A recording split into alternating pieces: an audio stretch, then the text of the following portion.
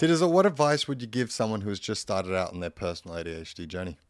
Okay, I would probably say that you really want to focus on education and kind of getting around people that actually understand you. And look, I fully understand that that is a lot easier said than done. And that's actually why Barry and I created what's called the Neurospicy family. So basically, the Neurospicy family, we love them so much, but it is a membership for all ADHDers, diagnosed or undiagnosed, who are basically ready and wanting to really learn about their ADHD, get that education. They're ready to kind of connect with other like-minded people who are on that journey as well. And they're also just at a point where they're ready to actually embrace their ADHD and who they truly are. I'll give you a little bit of a rundown of how it kind of works. So every month we release a module or a masterclass focusing on one particular topic. In addition to that, our members also get access to daily support and advice. There's support groups, discussion forums. We even do a monthly book club, which is such a vibe. One of my favorite things in this whole community is the accountability challenges we do. Which can be anything from, gratefulness or kind of like goals. Like there's lots of different ones that we can do in there. And then we also have a monthly live call with all of our members, which is a lot of fun. The one thing I've noticed that most members always tell us is that it's the perfect mix between like education and community. Yeah, that is one thing our members really, really love. And, honestly, when you get a diagnosis, it's already so confusing and overwhelming as it is. But, one thing we really wanted to kind of achieve with this membership is kind of just making ADHD and navigating it as easy and as straightforward as possible. So guys, if you do want to learn more about the Neurospicy family, then feel free to check out the link in the description. It is open all year round. So jump on in and come say hi.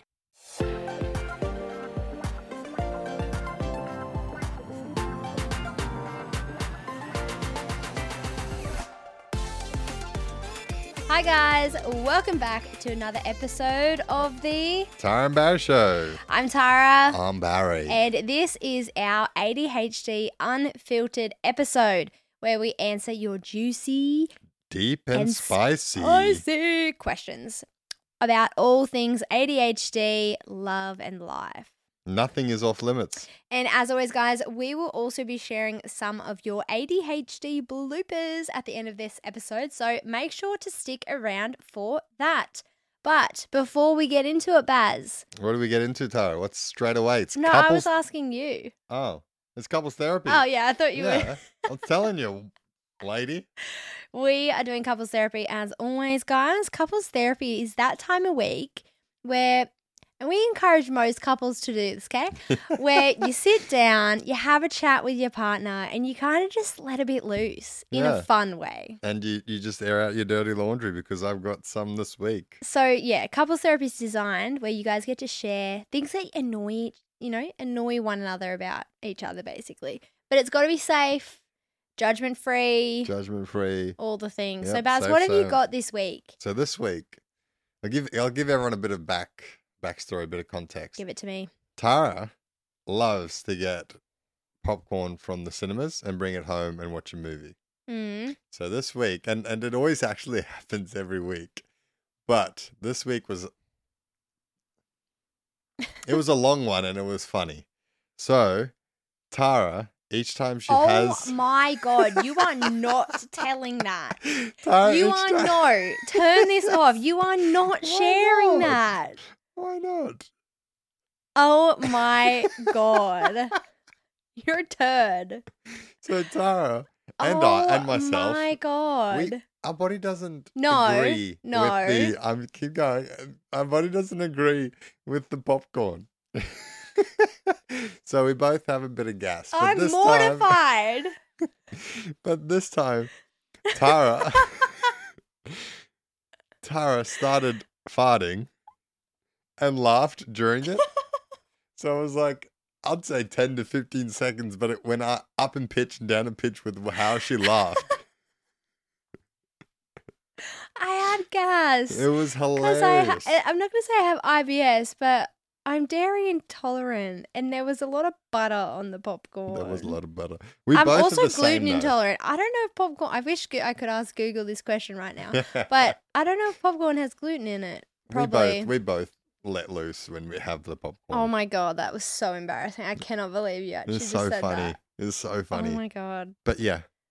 We're at that stage of our relationship, guys, where I laugh and fart at the same time, and it's just funny. I don't know if that's Barry's always such a good sport about it when I let go. The funny thing is she'll look at me. She'll do it and just go. Oh my god! Do you know what's so crazy? I used to be one of the not those girls, but I used to be when I was in relationships. I didn't fart.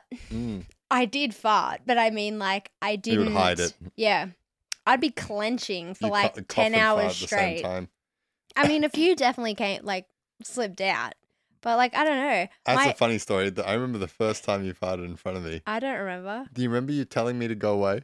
You farted and then said, "Go away." Oh, that's when we were friends. Yeah. But you farted next to me. I went, "What was that?" And you farted. I was sitting on the couch and we were just friends at the time. Run away. Go away. I'm like... And I just like completely forgot that Barry, I was just in my own world and I just was like relaxed and I went... and then, yeah, I think you said something. You were like, what was that? What was that? And I was you're like, go away. Run! You told me to leave. I did. I was like, because I was paranoid that it was going to have a little bit of a stench, an odor to it. Yeah. Look, I think it was my dad and my mum. I think it was both actually. They said, you found the one when you can just let loose. So funny. Because it's so weird. But like, yeah, I feel like I shouldn't throw my parents under the bus. But let's just say most happy relationships I've ever witnessed, not just my parents, other ones, is they can fart in front of each other. What do you do though? Like, do you hide it for 50, 60 years and go outside each time? I don't know. I think it's a little bit of a red flag if your partner just instantly isn't sexually attracted to you if you fart, though. Do you know what I mean? Because, like, I think that's where the idea comes from. Because, like, growing up, it's fine for guys to fart, which, one, is so freaking unfair. Like, the amount of times I remember I would be dating a guy and, like, I'd be, like, with them for 8 hours. And I'd be, like, I still had dairy issues then, and I'd be like clenching my bum like there was no tomorrow trying not to fart. Yeah. Not good for you. It can't be good for you, yeah. No. Anyway, also, but I think it comes down to the fact that, like, if you fart, it's gross. And then if you're gross, you're not then attractive or, like, sexually appealing to your partner. But I feel like that's so messed up. Yeah. Like, well, it's like some guys don't think the girls poo. I'm like, yeah, they do. I don't know where this conversation's going. I don't know where this conversation's going. Wait till you go to a girl's sleepover. I'm so kidding. But yeah, no, I don't know. It kind of like... Every girl listening's like, yep, I'll be one of those. I feel like it's so weird. Like this, look, I could talk about this forever. But like there's just so many things as girls. Like there's these rules, these like unspoken rules where it's like you're not attractive if you do X. Or like you can't be seen as feminine or like... beautiful or still sexually attractive if that. I can guarantee you there's probably been a lot of people that have accidentally farted during sex. Hasn't happened to me yet, but like you should still be able to be just a little toot. Anyway. Yeah. I mean sometimes it's pretty funny. Be big. It's funny. Anyway, my couples therapy for this week, it's annoyed me all week this. Because Barry has this thing, right? And it's probably frustrates me because I'm more impulsive. I'm more of like the kind of person where it's like you just take the risk. Barry is like risk averse. Like he does not want to take risk. What do you mean?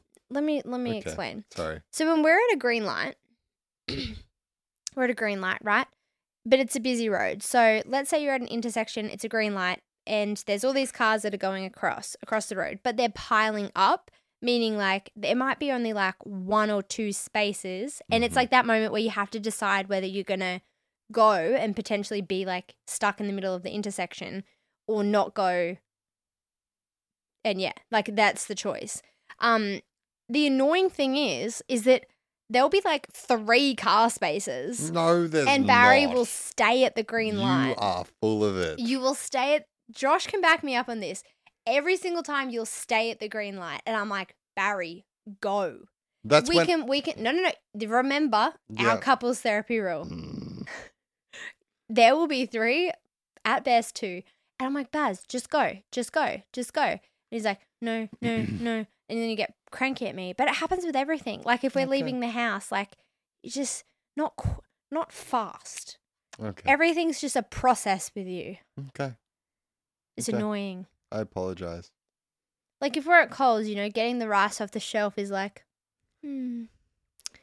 just slow. Okay. Anyway, that's my couples therapy for the week. I'm just going to defend myself quickly. I have apologized, but I'm going to defend myself really quickly. When I stop, there's normally no spaces left. There is spaces left. No. Then they go forward. You're lying. Then they go forward, and then you go. And then you still don't go. No, you give me a second to react, and you're your reaction time is so slow. Dude, you haven't gone.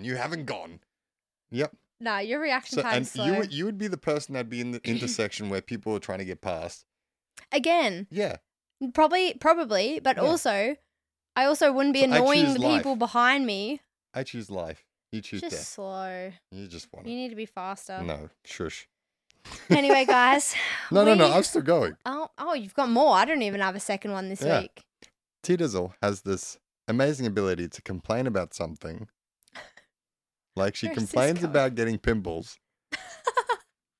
from chocolate, but then will go and get chocolate. I have nothing to say to that. Yes, exactly. That's just, I just need to take my own advice. No one's coming to save you, Tara. No one's coming to get rid of the pimples other than you. But you just like the... I love chocolate. Yeah. It's a vibe. All right, you done? But that's annoying. That is annoying. I'm sorry. I'm sorry, Barry. Complain, and then you go, can you get me chocolate? I'm sorry. I'm like, okay. I will probably continue to do that. Yes. I don't see that one stopping. All right, we've got some juicy... Actually, I don't know if they're that. Yeah, I think they're juicy. We've got some juicy, spicy questions for our ADHD Unfiltered segment. So this is our new segment. Like we mentioned, it's where we answer your juicy, deep, and spicy questions. So let's get into it. I'm going to read number 1. So I am 28 and I have been with my partner for 6 years now. It feels like everyone around me is already married, getting engaged, or having babies. We've spoken about marriage before and we both want to get married with one another. I trust that we're on the same page, but I'm noticing myself becoming jealous of those around me and slightly frustrated at him. I really don't want to be that girl that begs for their man to propose to them, but I'm also starting to wonder what is stopping him or what he is waiting for. What should I do?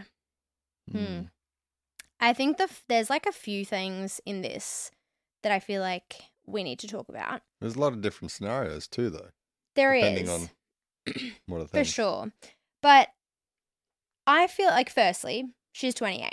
I feel like that's a pretty reasonable age to want to settle down with your partner. Like, and I mean, even in saying that, like, there's no real right age for marriage. I mean, scientists say, researchers say you should do it after the age of 25 because your brain is fully developed by then. Yeah, there's been a lot of people that I've seen and they're like, at 25.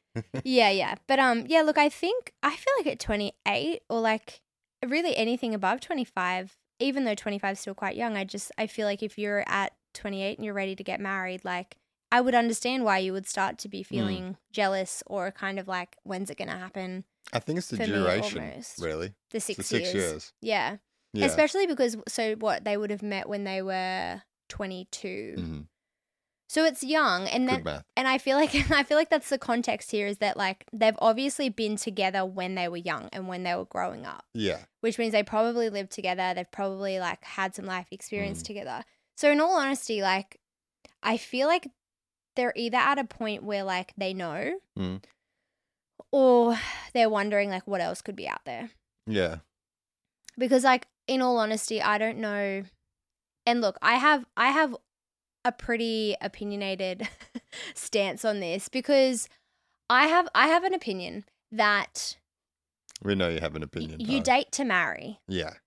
Like, put it this way, if marriage is just not what you're into, like at all, then your partner should know that, right? Like that should have been a pretty early conversation that like you just don't ever, because some people just don't ever want to get married. Yeah. Would you say that you date to marry after a certain age or always?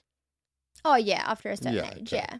Yep. But in the same sense, I think if you're not dating to marry, you're still dating for a serious Yeah. relationship. Yeah. Like, and look, that just might be my mind, but it doesn't really make sense to me to just date to have a boyfriend Yeah. and to tick that box. I think that's a problem in and of itself. Yeah. But like, if you're dating, it should have an end goal. Yes. You yeah, guys true. should be like, hey, are we going to take this further? Yeah. If not, You start dating with the intent to be with that person. But it sounds like in this scenario, like she said, we've both spoken about marriage before and we both want to get married with one another. So now she's kind of at the point where, like she said, I don't want to be that girl that begs for a man to propose. And you know what? I hate that. I actually hate that. I hate that women I knew you have would hate been. that. I hate that women have been like demonized for expressing what they want in a relationship. Especially with 6 years in. Yeah, They're like hey, I want one now. I'm ready. Yeah. Yeah. Like, it's obviously two individuals coming together and kind of figuring out a timeline, but I just don't think, like, obviously, and I'm going to say this nicely, if you are in a relationship where you're constantly making jokes like, oh, when are you going to get a drink for me? Or, oh, so-and-so. And it's like you're very clearly letting your partner know that you are ready and you want them to be ready. There has to come a point in you where you decide, hey, am I now just wasting my breath? Yeah. Because if you've clearly communicated to your partner, like, hey, in the next year, I'd love to get engaged. Or, you know, I see myself getting married here. Or I see myself blah, blah, blah. Like, I think if you've done that and they're still just like, oh, eventually. Or like, one thing I hear from a lot of partners is like, I'm not going to do it unless you stop asking. Like, I just think that that's, I don't know. I would be kind of questioning my partner. I think what you say about giving that year or something like that, being like, would you look at getting married in the next year? Yeah. If you both are on the same page and going, yeah, we could see that. Yeah. And then it doesn't happen. Yeah, that. and that's where like a boundary becomes really important because like for example, this person, they might have had a conversation 3 years ago, you know, when she was like 26 or 27, and she might have said, you know, oh, I'd love to get married before I'm 28, and now she's 28, and she's still not engaged. So now it's like, well, what does she do now? And I think that's where boundaries are so important. And like not even boundaries, but really setting the expectation because like I even said to you, I was like, you know, which things changed because we are now going on another journey with a business and all the things. So there was financial things that we had to consider. But I said to you, I said, you know, for me at this point in my life, you know, being with someone for X amount of time, I would really love to us both be moving towards engagement and marriage by around that time. Yeah. And when I said that to you, I had all of those stupid little thoughts in my head of like, don't be that girl that has to ask a man to marry her. And I'm like, yeah, but don't be that girl that is waiting for 6 years and hasn't communicated her needs and is just waiting for a guy when he's ready. Like, I think it's just such a mutual thing. But yeah, what are your kind of thoughts? What do you think she should do? Yeah, I think having that conversation, like knowing where you are and being like, okay, yeah, I'm in the same position. Yeah. How do we make this happen? Like as you brought up before with the fact of financials. Yeah. Which can play a major role for some couples. And I think too, the whole thing of the guy's got to spend a certain amount of money. Yeah. Or what is it? What is the actual thing where they say like 3 months of their wage that, or something like that? Yeah, there's that like rule. Not that it's a rule, but like this idea. I think it's like 4 months wage on a ring, which is quite a lot. It is a lot of money. I'm sure that was just made for marketing for the ring companies. Yeah, definitely. And like, I think if you're asking for a ring that is so far out of the person you're with's scope of budget, you he's no way he's going to be able to do that. Oh yeah, 100%. Yeah. Like if I came to you and I was like, hey Barry, in the next 2 years, by the time I'm 29, I'd like to be engaged and married. Yeah. And I said to you, oh, but the ring has to be over $70,000. You'd be like, huh? Yeah, huh? Okay. Like that's obviously, but Yeah. that's also where you need to be like, hey, that's not going to happen. not- And then at the end of the day, this is where you actually have to take responsibility for your relationship and meet in the middle and say, okay, maybe the $70,000, that's a lot of money. A lot of money. Like that's a big ring. Yeah. If you've got that kind of money and you're listening to this, tell me how. But yeah, like $70,000 for a ring. But even then, like some rings can be like 15 or 10,000 or, they can be a lot of money. So I think that can be a lot of pressure. But I think that these are all just conversations that need to be had. Because at the end of the day, if it's just getting engaged for you, a ring that's 2, 3, I mean, in today's market, like $4,000, it's still a lot of money, but it's a nice ring. You can get quite a nice ring for that. And even then, there's beautiful moisanites out there. There's lab diamonds. Yeah, and there's everything. lab It doesn't diamonds. have Like to be real. there's so many beautiful options out there. Yeah. And I think that's what you need to be able to express to them. Because if that's the only thing that's stopping them, then yeah. But I think what I would suggest is just opening up and having a conversation and really getting clear about the objections. Like what's stopping. And if it comes down to that one statement of, I'm just not going to until I'm ready, well, then I would really question it, because I really think that as a partner, if you are even considering going into a marriage with someone, you guys should be relatively on the same page. Like when Barry and I had this conversation, it wasn't me convincing him. Yeah. It was hey, let's make a plan for our future. We both want this. Well, I think too, it's saying, hey, I would like to get married at the end of the year or towards the end of the year or next year. Do you see yourself as that in that area as well? Yeah. And be like, no. Okay, we can go our separate ways. Yeah. It gives the freedom of no one wasting their time. Yeah. I think too, like when you're getting to that age and if you are looking to get married, I know on the female's behalf in the way of reproduction and like having kids and everything, 30's normally the time when you're looking for it. So you don't want to be hanging around with the guy that's not willing to go that route. Yeah, you know what I mean? And look, everyone's on their own timeline, and I think that's completely up to each individual. And that goes the same for your partner. If your partner's, a guy and he's not wanting to get married until he's 40, that might not work for you. Yeah. But that's a call that you have to make. Yeah. But yeah, I think just getting really clear about what the objections are, like what's stopping them. Is it, the fact that they have fear around marriage?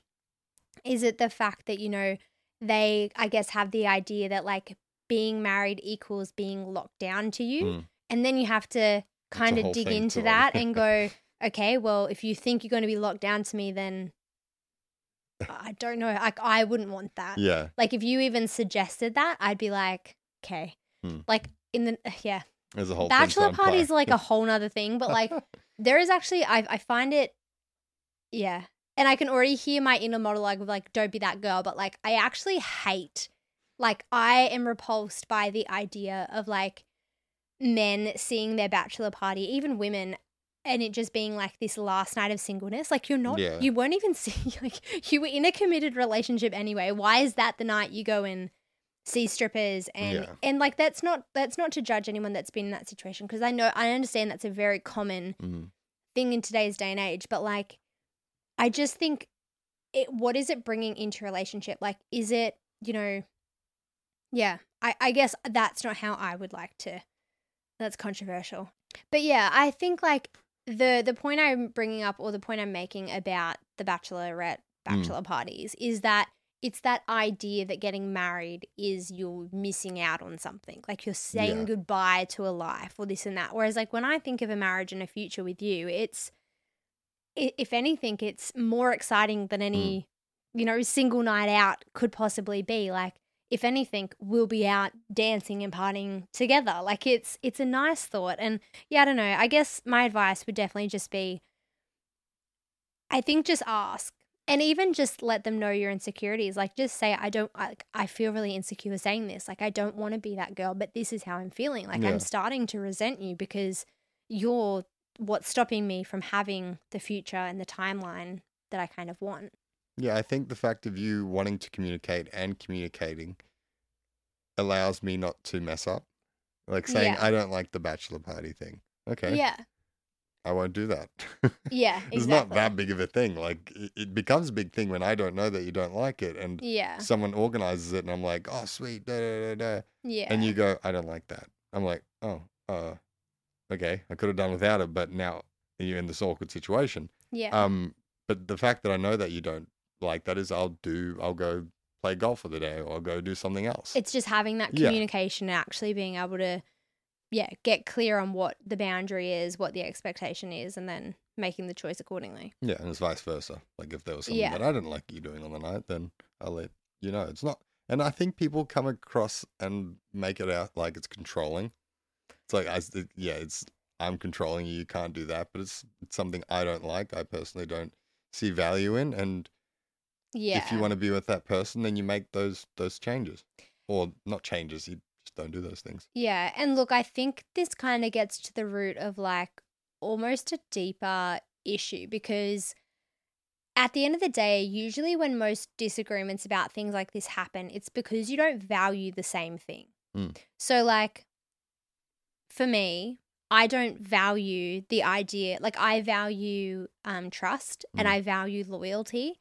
Like they're very big values for me. And I, as a partner, and you as my partner, I want you to kind of have those same values because I think that that's really important. So to me, loyalty, that doesn't necessarily look like you going to a strip club. No. Right? That doesn't scream loyalty to me. And some couples go with each other, and that's perfectly fine. 100%. But look, if you and I ever got to a point where I was like, hey, let's find. I mean, like we've been to shows and stuff before. Hyperfixation becomes strip clubs. No, like we've been to shows and stuff before, but it's like it's a mutual decision. It's a mutual thing. So I think that's where it's like it's being able to say, hey, loyalty is a big thing for me. You being like, it is for me as well. And so I say, cool, that doesn't scream loyalty to me. And you're like, 100%. Like, I'm down. Yeah. Like, there's not going to be an argument when you share the same values because you share the same values and you're already on the same page. And that kind of brings it back to this question. Like, if you value marriage and you value loyalty and partnership, then getting married is a no-brainer. Yeah. If that's what you guys want. Or even, whatever it ends up being. But like, like for this person, like it's really asking the question, like, do you value marriage? Do you kind of taking it back to the basics? Yeah. Do you want to get married? Communication and values. Yeah. Yeah. Do you want to get married? Do you want to see a future? And I think, that's just something that you guys have to, and if they say no or not yet or in the next few years, like you have to make the decision if that's right for you. Yeah. And standing up for yourself and saying, okay, another year. Yeah. But then when does it become another year?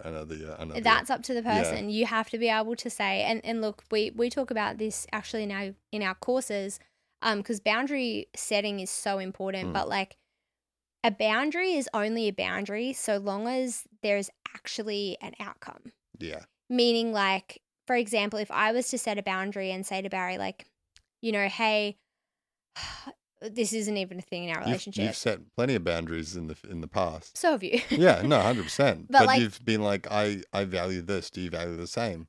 And I'm like, I've had to go away and think about it and then come back and say, yes, I do. Yeah. Okay.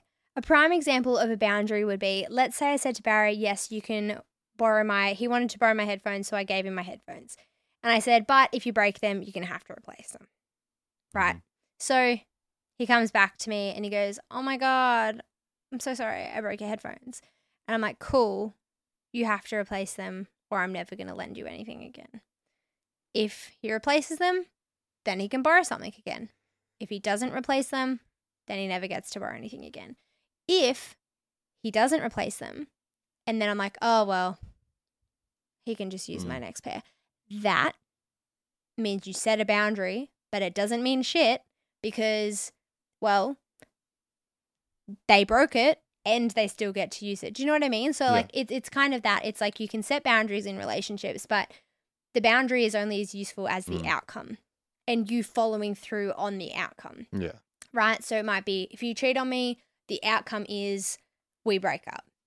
If they cheat on you, you find out, and then you stay with them, then that boundary was pointless because now you just look like someone that sets a boundary and doesn't follow through, and that basically they can just get away with it. Yeah. Does that make sense? Yeah. Yeah. So anyway, back to the point, I simply would just say have that conversation and just really set a boundary, set an expectation and say, hey, let's say you're 28. Let's say I would really like to be engaged before I'm 30, right? Once you're 30, if it still hasn't happened, you need to specify that now, and you need to say, hey, if we get to 30 and it still hasn't happened, I'm really going to have to reconsider if you're serious about me, and it might end up in us parting ways. Yeah. So that's the kind of thing. And, I think a lot of times in relationships, our partners can say to us, well, why are you giving me an ultimatum? It's not an ultimatum. It is a boundary. Yeah. It is saying, hey, this is what I want. And at the end of the day, nobody is allowed to tell you how you run your life at the end of the day and what timeline that looks like for you. Yeah. But it's not an ultimatum. I mean, oh my God, in a way it kind of is. But like... It's an ultimatum, but it looks after It does. yourself. If not, you'll be 35 and no kids, and still not where you want, and that's a choice. You might have kids, but you might not be married. Yeah, and that's still a choice you get to make. Yeah. But yeah, like don't be loose around setting boundaries. Yeah, set a boundary only when you're ready, because otherwise people cross them, and then they learn that they can cross them, and then they actually do you more harm than they do good. Yeah. So and then you resent. Yeah, you do. You resent yourself and you resent them. Yeah. Okay. Second question, Baz. I'm going to read it again because it's for you. Oh. Okay. Barry, this might be a weird question, but one thing I love about you and Tara is how it seems like the two of you complement one another. Oh. It honestly feels like you give Tara the space to be in her feminine and you to be in your masculine. Have you got any tips around this, especially in a fiery ADHD relationship? Well, it hasn't always been like that. I think at the beginning of our relationship, with my trauma and stuff that I've been through, we were in opposites. But even then, I was in a very masculine. That's what I said. Yeah, okay. Sorry, keep going. Are you zoning out? No, keep going.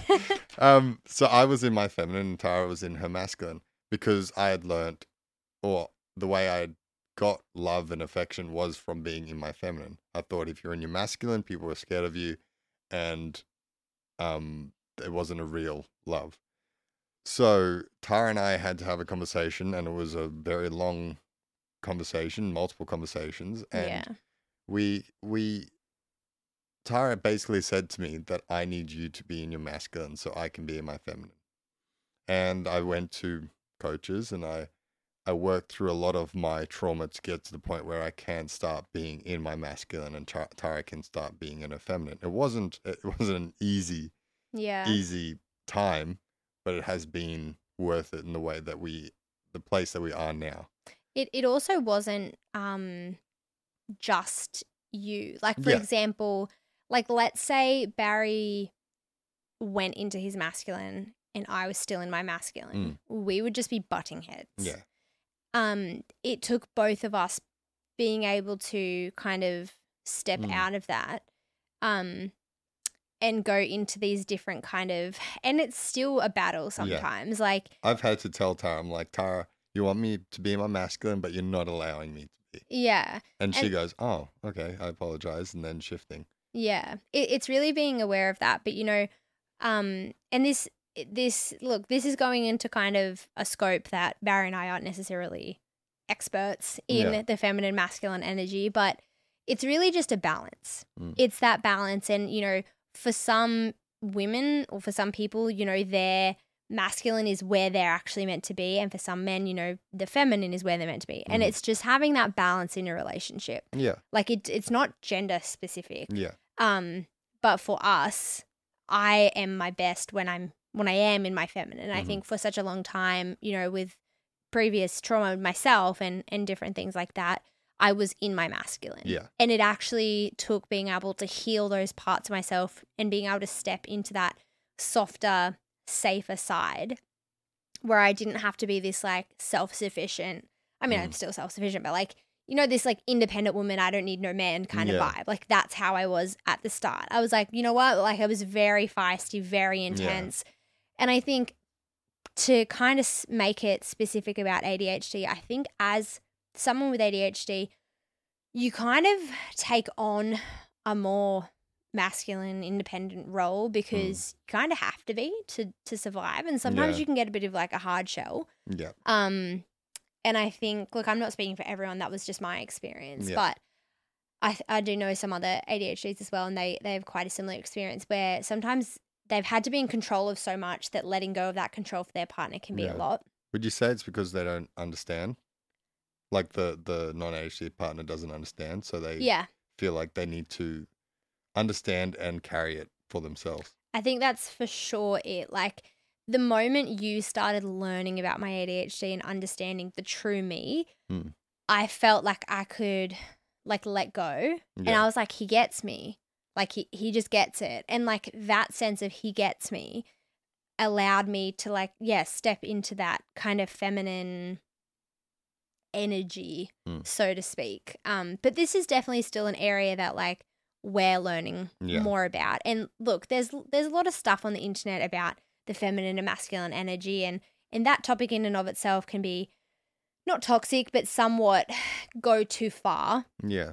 As well. So understand that when we speak about this, it's coming from a balanced perspective, and it's coming from just a balance that works well in our relationship. Yeah. And I truly think it's one of the things that saved our relationship early on as well, because I think, you had to learn a lot of the ways of like how to be masculine without being this like toxic. Aggressive, and you had to have that feel safe for you. And like that was a value for me. So like I grew up with a healthy masculine dad who was there emotionally. He was just had that balance that was just so beautiful. And I really craved that like leadership.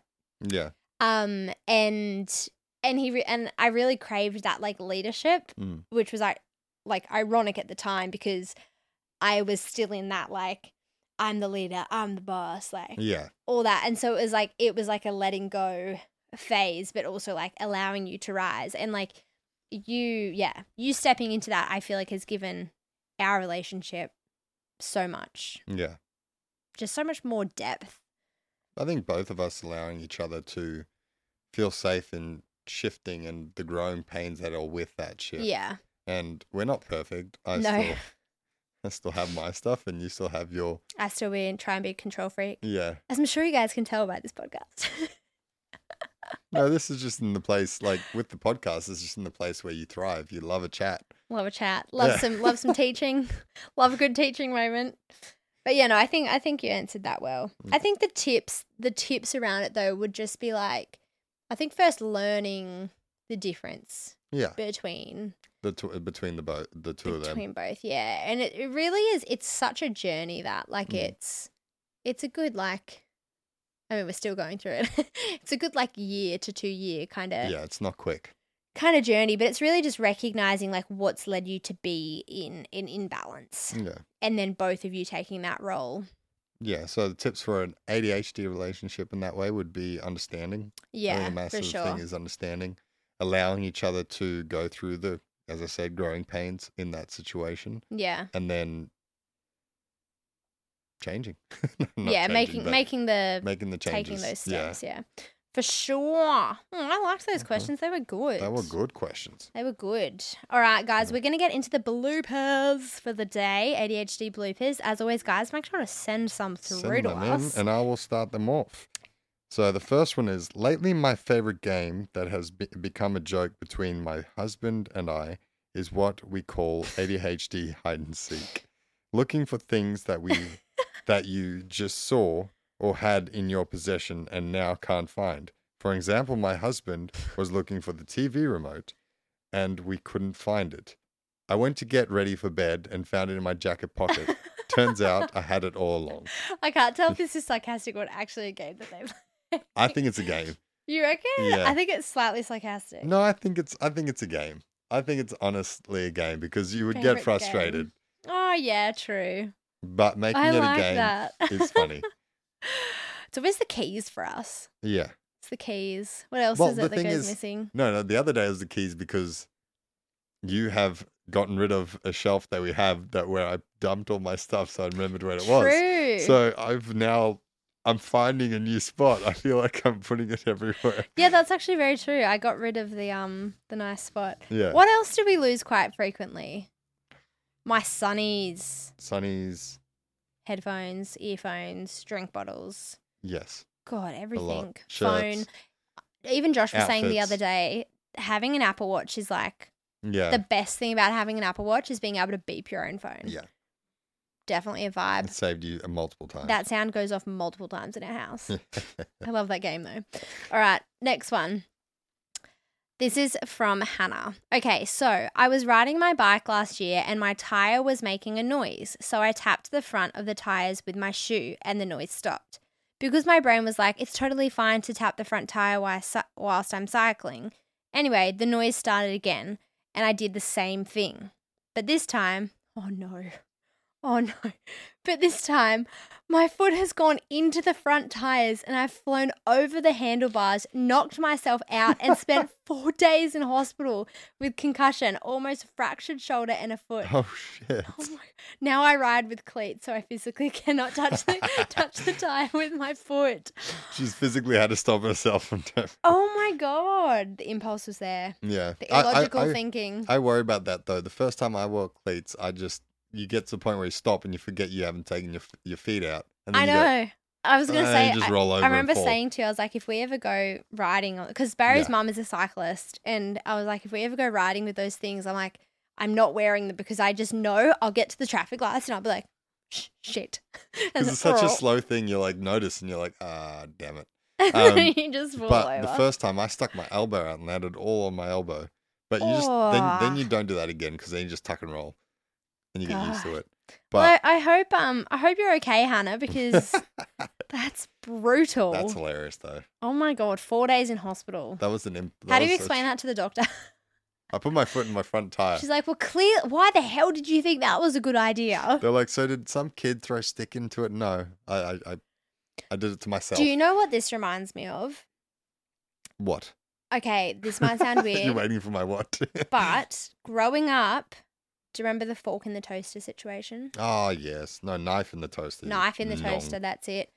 Such a silly Billy. My whole life, I did not know that you could not put a knife in a toaster to get the bread out when it gets stuck. When it's on. That was on. My whole life. You hurt my brain sometimes. I remember moving out of home and I'd lived out of home for a good couple of years. And my ex, my boyfriend at the time, and Barry, who would live with us at the time also, I was getting the toaster out of the toaster as it was still on because I was worried that it was going to burn. And then we both went, what are you doing? I was like, what? Still trying to get it out. Still trying to get it out. They're like, get the knife out of the toaster. So, yeah. And you asked Google, I think, after that. Probably. Google Home wasn't around, but you asked Google on your phone. Yeah, I did. Or Siri. Yeah. And Siri was like, do not do that. I was like, oh, okay. But yeah, it's kind of one of those things. At that point, I didn't even realize it was a bad idea. Oh, all right, guys. Well, thank you so much for sending them in. That wraps up today's episode. Please make sure to send through all your ADHD bloopers. And if you do have any juicy, deep, dark secrets, not secrets, questions. Or secrets we would like to know. Yeah, juicy, spicy. Feel free to send them through. They don't have to be ADHD specific. We just want to answer questions simply because at the end of the day, you've got ADHD, but you still have a life. So ask us all the questions you would like. And we will see you guys next week. Yes. Make sure to jump over to the Facebook group. Come hang out. You can send your questions through there or the Instagram account. But until then, give us 5 stars, guys. 5 stars. 5 stars. Ask some questions and we'll see you around. Love you guys. Love you all. Bye.